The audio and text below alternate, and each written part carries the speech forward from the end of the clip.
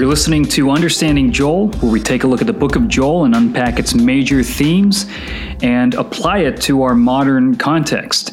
And we're going to be doing a series of these series, talking about different books of the Bible and trying to understand them and make them bite-sized teaching portions that you can listen to throughout your day and can make the Bible more accessible. Because I think that that's one of the great needs of our time. We need people understanding and reading and wrestling with the Bible themselves. So hopefully this can be a resource and a tool for you to do that. Just to recap, we've looked at the book of Joel, which is talking about the promise of restoration after a period of judgment. And what we see in Joel chapter 1 is a national disaster. A plague of locusts has come in and razed Israel's crops to the ground. And then in chapter 2, there's another plague, but this time it's a plague of an invading army sent in by God to discipline Israel for their idolatry. But then God gives them a promise. If you will repent and turn your hearts toward me, I will relent. And not only that, I will bring restoration. All that the locusts have taken away, I will restore. And you'll know that this period of restoration has happened when the Spirit of God is poured out on all of you. And it all centers around this idea of the day of the Lord, which is an act of God in which he brings about his good purposes through judgment or salvation or both, where judgment is followed by salvation. And that's what we see in the book of Joel.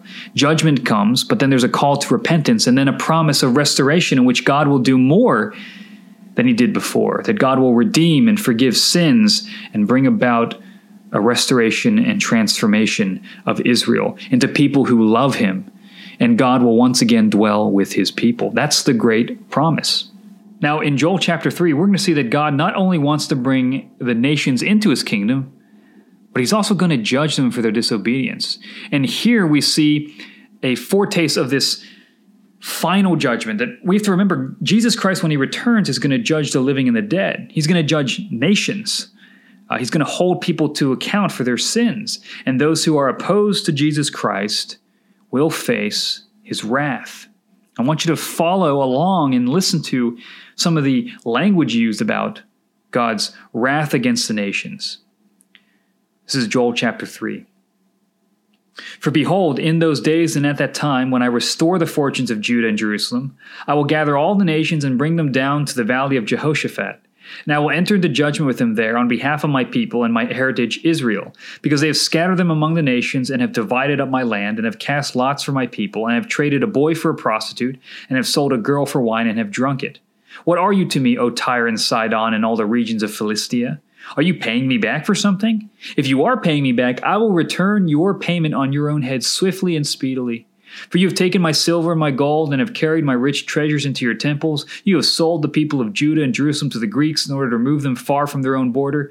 Behold, I will stir them up from the place to which you have sold them, and I will return your payment on your own head.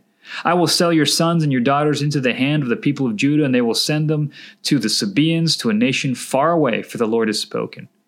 Proclaim this among the nations, consecrate for war, stir up the mighty men. Let all the men of war draw near, let them come up. Beat your plowshares into swords, and your pruning hooks into spears. Let the weak say, I am a warrior. Hasten and come, all you surrounding nations, and gather yourselves there. Bring your warriors down, O Lord. Let the nations stir themselves up and come up to the valley of Jehoshaphat, for there I will sit to judge all the surrounding nations. Put in the sickle, for the harvest is ripe. Go in, tread, for the winepress is full. The vats overflow, for their evil is great. Multitudes, multitudes in the valley of decision. For the day of the Lord is near in the valley of decision. The sun and the moon are darkened, and the stars withdraw their shining. The Lord roars from Zion and utters his voice from Jerusalem, and the heavens and earth quake. The Lord is a refuge to his people, a stronghold to the people of Israel. So you shall know that I am the Lord your God, who dwells in Zion, my holy mountain, and Jerusalem shall be holy, and strangers shall never again pass through it. And in that day the mountains shall drip sweet wine, and the hills shall flow with milk, and all the stream beds of Judah shall flow with water. And a fountain shall come forth from the house of the Lord, and water from the valley of Shittim. Egypt shall become a desolation, and Edom a desolate wilderness, for the violence done to the people of Judah, because they have shed innocent blood in their land. But Judah shall be inhabited forever, and Jerusalem to all generations. I will avenge their blood. Blood I have not avenged, for the Lord dwells in Zion.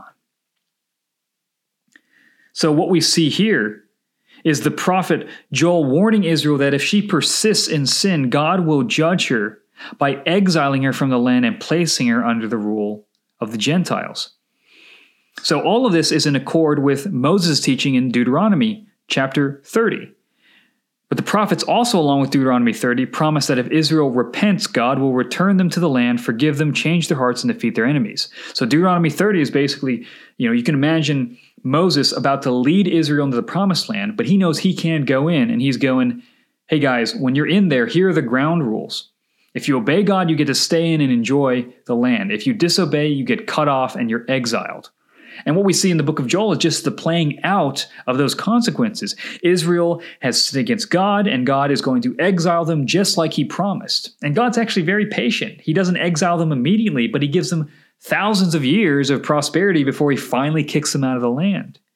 But what you notice here is interesting. God says that these nations that I'm going to use to displace you and to exile you, I'm going to actually judge them for taking you over. So there's an interesting view of God's sovereignty where these other nations are coming against Israel and they have their own motives. They want to plunder them. They want to conquer.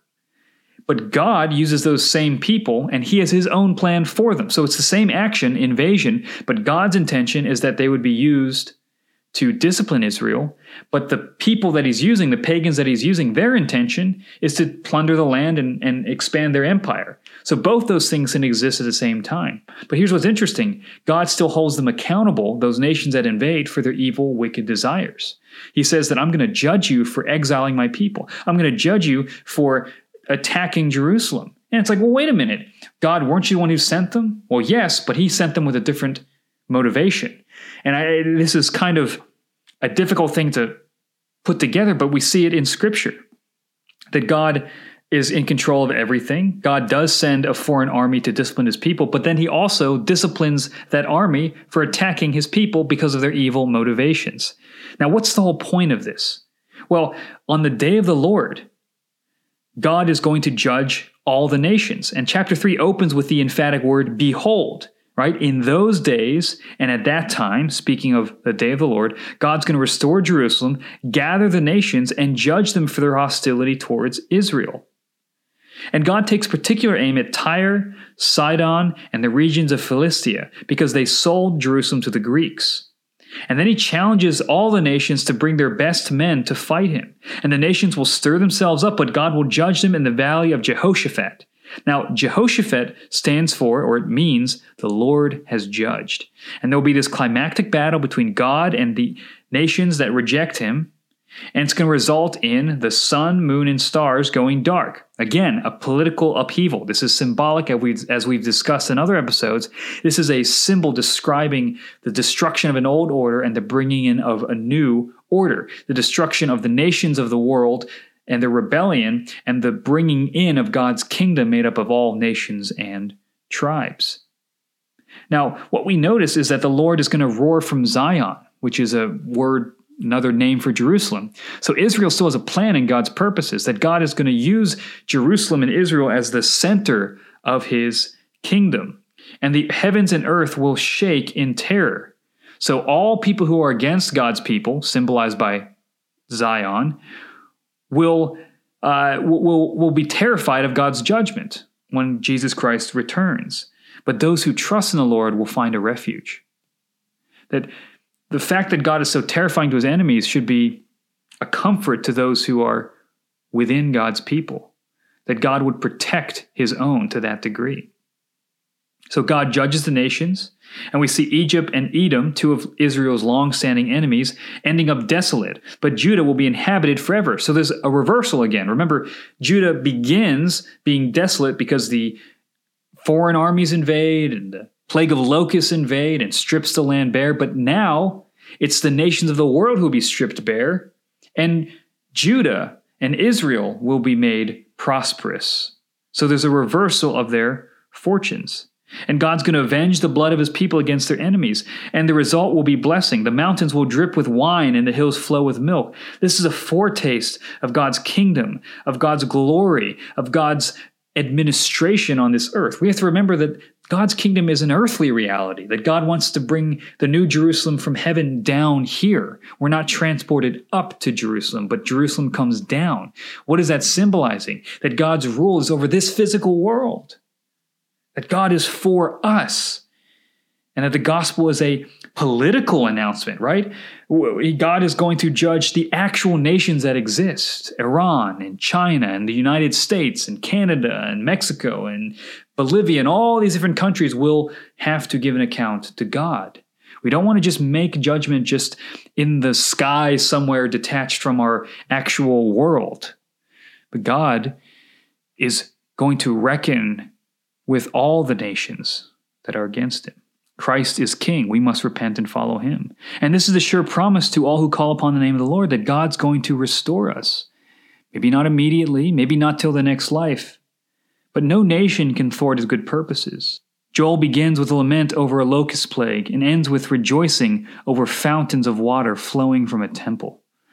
That he will restore the years the locusts took, and not only restore them, but expand upon them.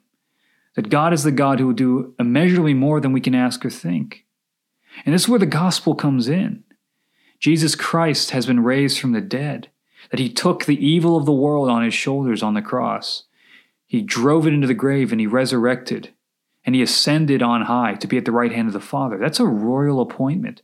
God has raised his king by the Spirit to be the ruler of the world. And our message as a church is repent. Whoever else you are following, whatever kings you follow in your life, turn away from them. Make Christ the ultimate ruler of your life. And that's an invitation to all who call upon the name of the Lord. And that's the message of Joel. That God's judgment is not the end of the story. That if you're a Christian, God has already judged your sins in Jesus Christ. And he promises you resurrection. He promises you new life. That is a gift that is open to you that you have. Receive it and believe it. And if you don't know Jesus Christ, this is an opportunity. His arms are open. This is the age in which God's judgment is not full yet. There's a way to be saved, and that is to trust in the name of Jesus Christ, who died for sinners and rose again that we might live a new life.